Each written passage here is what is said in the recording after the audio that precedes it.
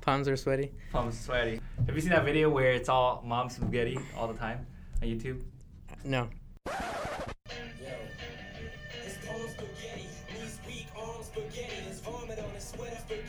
Oh, wow.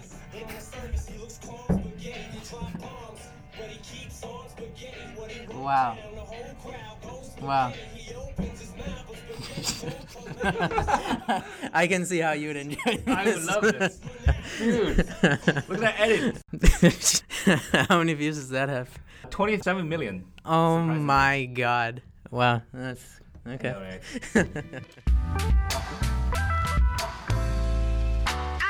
Hello, everybody. Welcome to another episode of High Fidelity. This is your host, Tony Jing. In today's episode, my good friend Samayan Chakrabarti is on the show. He's a design engineer at Uber, and he talks about how he discovered the discipline and became a design engineer. Can you hear me? How's this? Am I too close? Am I too far? I think this is perfect. Where do you currently work, and what do you do? Well, I currently work at Uber as on the rider experience design team as a design engineer. This is my first job out of university, so it's been pretty good so far. So for a layperson who's not aware of what a design engineer does, can you describe? Maybe as if you're describing to be honest, like 5-year-old? Even a lot of tech people don't know what a design engineer is because it's a very niche role. But yeah, I'm happy to explain the role. So a design engineer is kind of what it sounds like. It's a person who is a bit of a designer and a bit of a software engineer. So I work very closely with designers throughout the entire design process, and I also build very high fidelity prototypes. And specifically for me, I do it on iOS. So, well, I mean, if you're listening to this, you probably know what high fidelity prototype means. But pretty much I build iOS apps that are intended to flesh out a design concept and show whether or not the interaction works or not. That's a great, succinct description. And I hope so. I've been trying to come up with a description, with a succinct description of the design engineer role for a while now. I still think I definitely need to work on it, but that's all I got so far. I was very happy when you threw in the keyword high fidelity twice. And part of the reason I gave this podcast the name High Fidelity is because it embodies so much of what design is, mocking things up and faking it, but doing it in a way that is cheap. And that is when the word fidelity comes in, because it means the level of realness this thing you're imagining could have. So low fidelity could be something you sketch on pen and paper, and the high fidelity would be almost like the final thing. Right. Yeah. It's totally a spectrum. Exactly. And also, part of my personal drive to doing good work with audio is that I like to create high fidelity interviews where people's voices are carried realistically and authentically. Sure. And part of the reason I invested in this microphone setup is for that purpose. Got it. So okay, fair enough. Hence the name High Fidelity. Nice. Wow. Honestly, I wasn't even harping on the high fidelity word because that's what you called it, but I realized I totally forgot that's what you called the podcast. Yeah. That word is something you and I both are involved every day. I say that word at least once a day, if not more than that. Right. So, yeah. That's pretty cool, man. Yeah. Let's go back to a little bit of your history in this field. How did you get into the field of engineering? How did you decide to study it? Yeah. So I wanted to make Pixar movies around the time when I was in grade 10, and folks told me that in order to do that, I would need to study computer science, and that got me into building very simple websites on HTML and CSS. And then I took an online course in computer science in high school, and eventually I went to University of Waterloo to study computer science.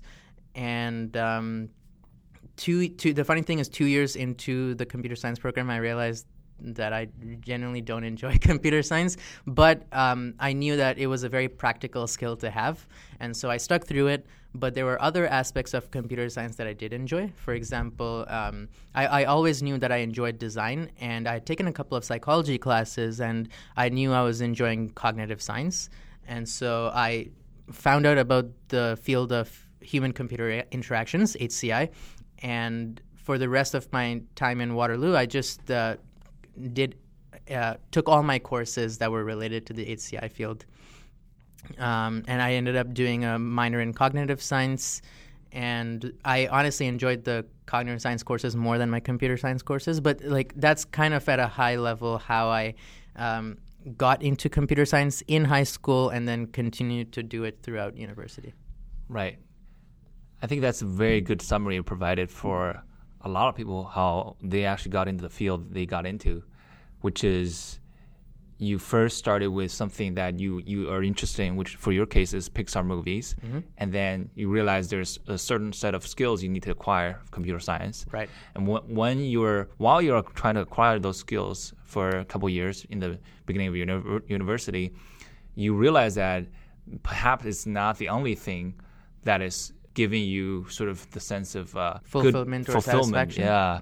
And then you realize there are other parts of this school program, specifically HCI, which you discover human-computer interaction, that was giving you more of that fulfillment. Yeah. So you transitioned into HCI, maybe UX and design. Right. And then combine that with your computer science background. Yeah. And those knowledge. Yeah, to be honest, like I look every time I look at see a Pixar movie or just a movie in general, there's a part of me that regrets not pursuing computer graphics a little bit further so that I could build and make those kinds of movies. But realistically, going back to the passion, I've realized that I'm passionate about solving user problems through design. And for that, UX seems to be the best field for me as of right now. And so that's why I'm where I am right now. That's a good way of looking at it.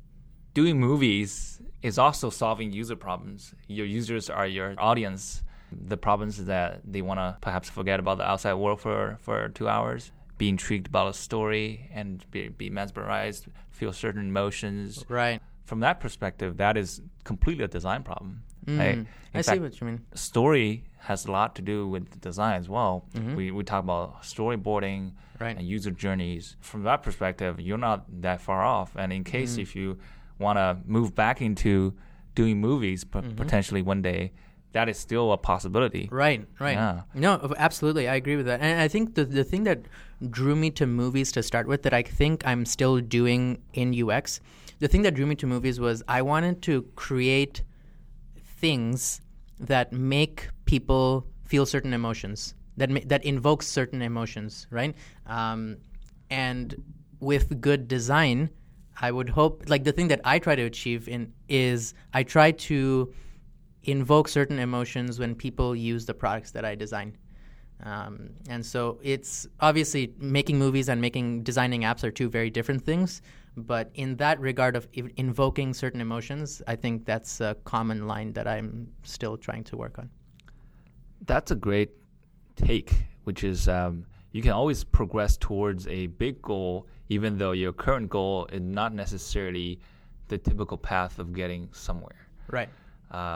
So one of our ex-colleagues, Jihei, I don't know if you've met her, but she used to be a software engineer. Right, yeah. And then she transitioned to being designer just because there are so many overlapping skills. In fact, she could double down on her software side of things to use to her advantage, and she just had to make up for the design side of things, which is she went to a master's program, and she acquired those skills. Right. So if you one day want to go back to the film world, you can still do that, and there are plenty of ways of doing that, and it's definitely not sort of a winner takes all, or there's no path. I think you're right. Realistically, if I do want to go back to making movies, there are enough overlaps with the software engineering / design industry that it wouldn't be crazy to switch into movie making, at least CGI and things like that. Yeah. That's very cool. So let's shift gears a little bit and talk about your current work. Yeah. So without going into the specifics, Sure. Can you talk to us about what you do on a day-to-day basis? What are the kind of things you do very commonly? Sure. Well, like I said, the design engineer role is a little bit different from a pure product design role or a pure software engineering role As a design engineer, I work very closely with product designers at the start of a project to just come up with ideas for a certain feature, understand what the core user problems are, and then accordingly come up with designs for them. And then as a designer is coming up with certain designs, I kind of build them out on iOS in parallel.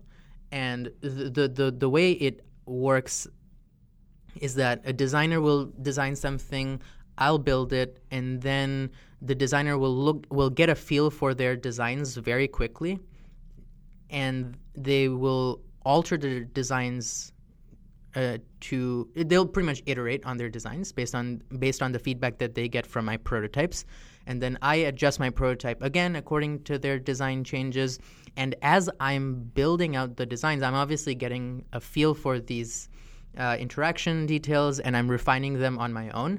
So it's a bit of a back and forth between a designer and a design engineer.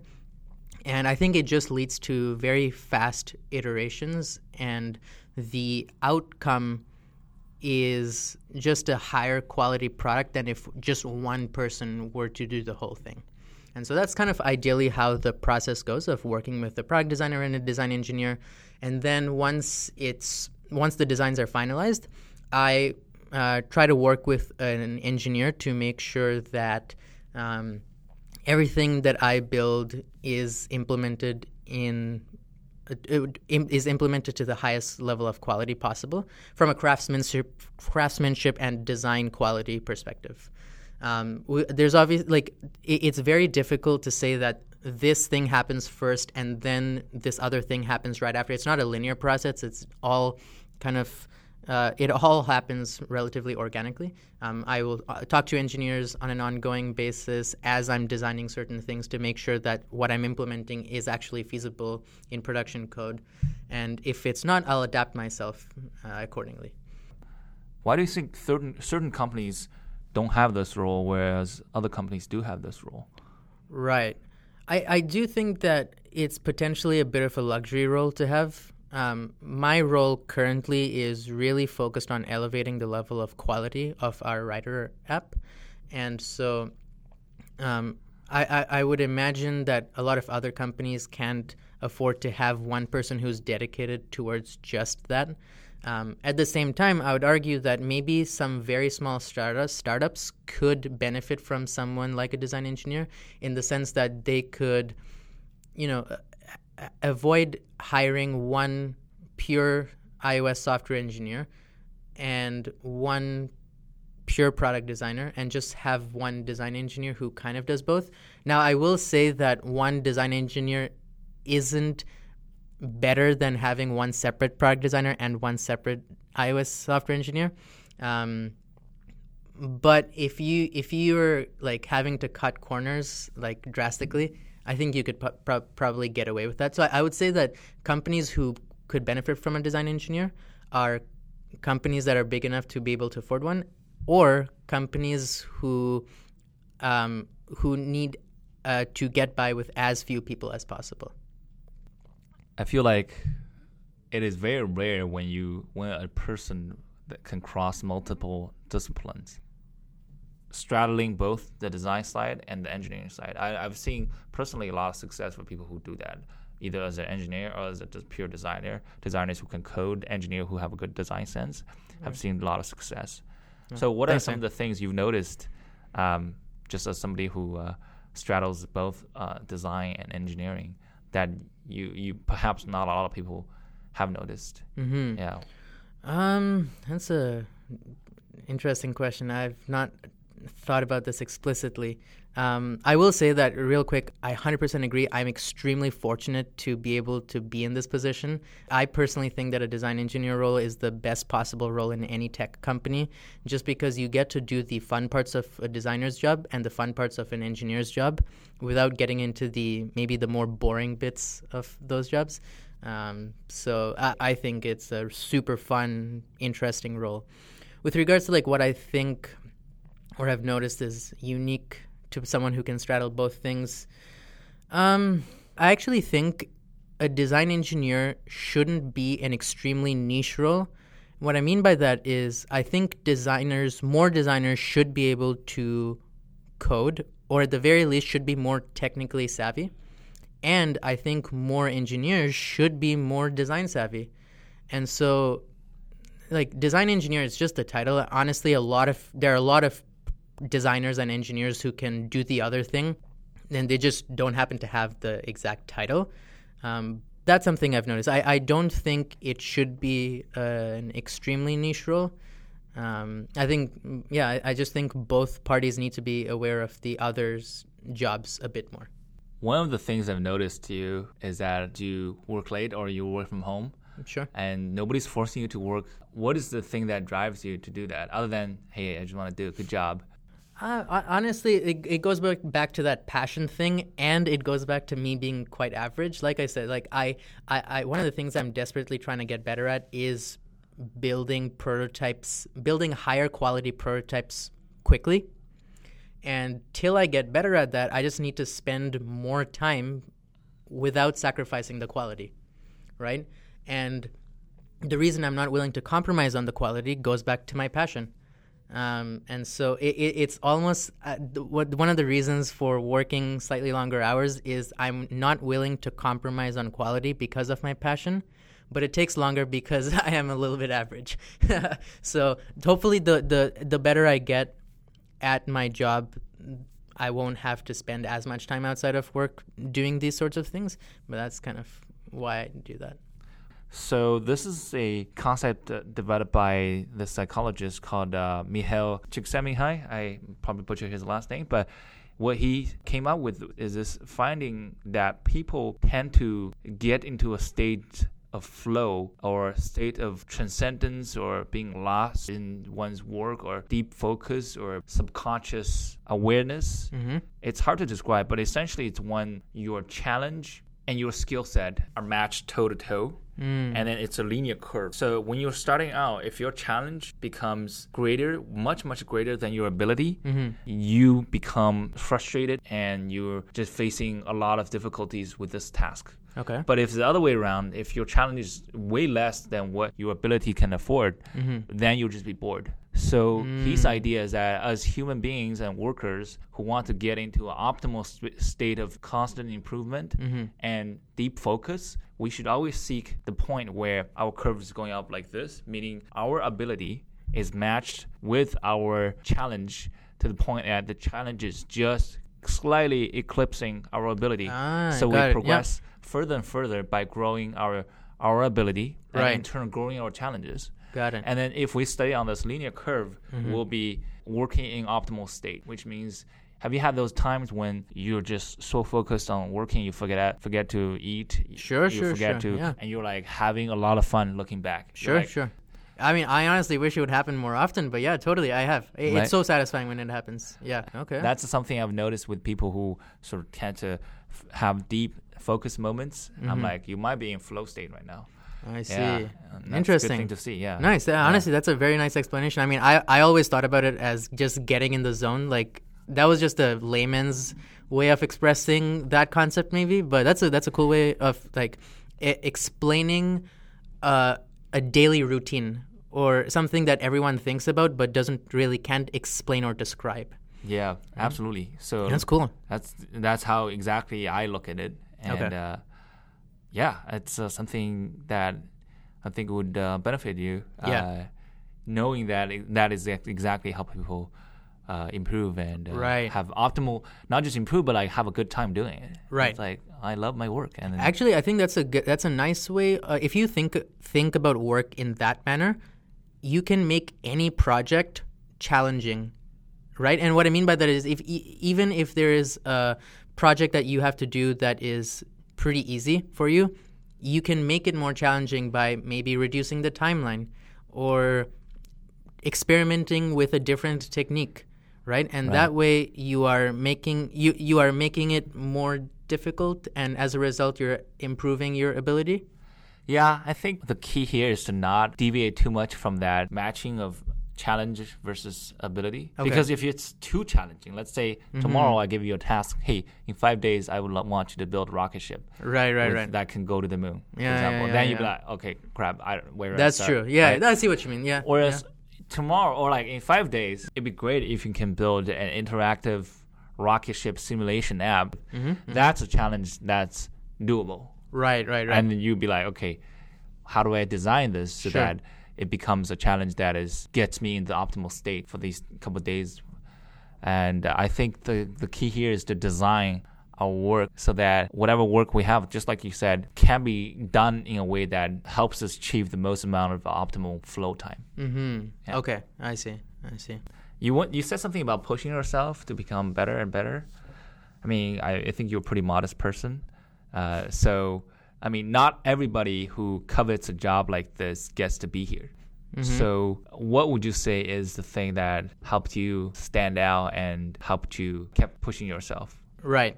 Okay, I will say, like, I appreciate you saying I'm modest, but I do feel like there was quite a bit of luck in me even getting my first internship at Uber. Like, I got in because a friend of mine from school recommended me, and I just kind of snuck in. At least that's what I feel like.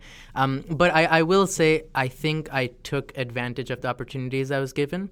What I mean by that is after I got the return offer to join Uber full-time. My return offer was for a software engineer position, but I knew that there was this design engineer position that was an option, right? And so before 1 month before I was supposed to join Uber, for one reason or the other, I had to delay my join date.